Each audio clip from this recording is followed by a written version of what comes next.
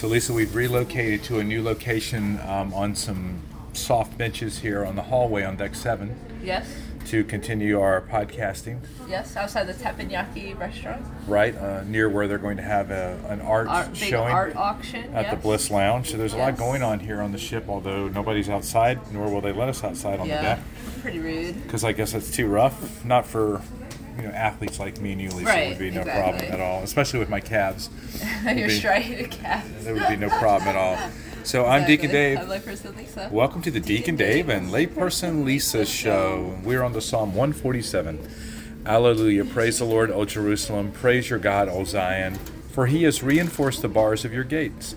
He has blessed your sons with you. He has stationed peace at your borders and has satisfied you with the fat of the grain. He sends forth his eloquence to the earth. His word runs swiftly. He provides snow like wool. He strews clouds like ashes. He sends his ice crystals like morsels. Who can stand firm before the face of his cold? He will send forth his word, and it will melt them. His spirit will breathe out, and the waters will flow. He announces his word to Jacob, his justices and his judgments to Israel. He has not done so much for every nation, and he has not made his judgments manifest to them. Alleluia. All right, Lisa, what do you got?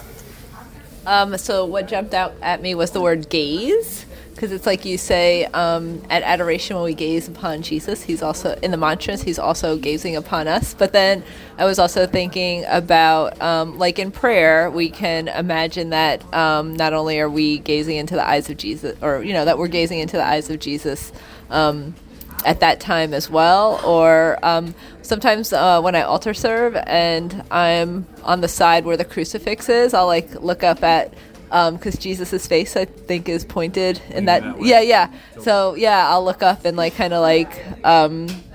eyes are closed, but I kind of just gaze upon his face.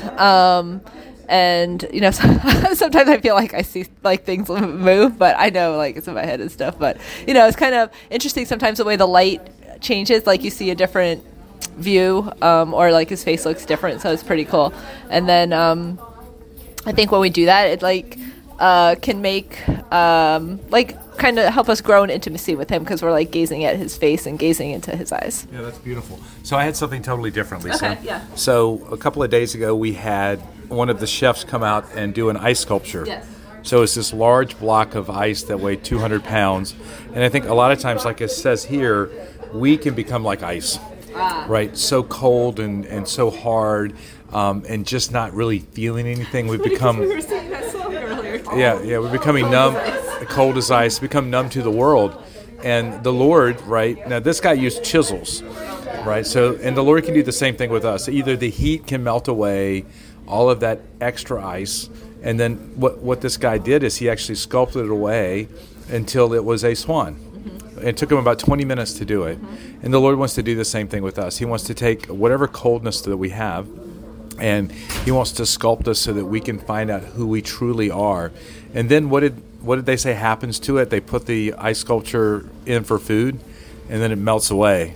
But it smooths its edges. Yeah, it smooths all the edges, and it glimmers and it glistens, but then eventually it melts away.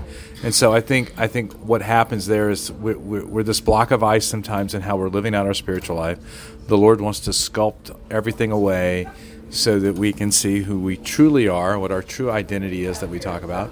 And then the warmth of the sun begins to refine all of the edges and whatnot. And ultimately, everything that's not pure melts away, and we're only left with who we are, a beautiful sculpture, a swan, or in Lisa's case, a pelican.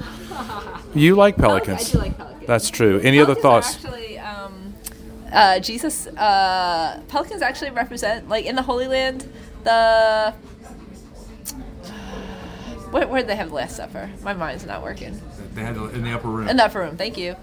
They have there's little carvings of pelicans because a myth was that and we saw a pelican up close was that so pelicans have this little sharp edge at the end of their beak, and the myth was that the mom pelican, when if there was no food source, she would use that beak herself? Yeah, and draw blood, and then allow her baby pelicans to drink her blood. So it's like a symbol of Christ. Oh, that's very cool. Yeah, so it's actually carved into the stone at the upper room. Well, there's some serious information. The upper room in Jerusalem. In Jerusalem. Right, in the Holy Land. In the Holy Land. Exactly. I'm Deacon Dave. Only person like that. See you next Ahoy. time. Ahoy, yeah.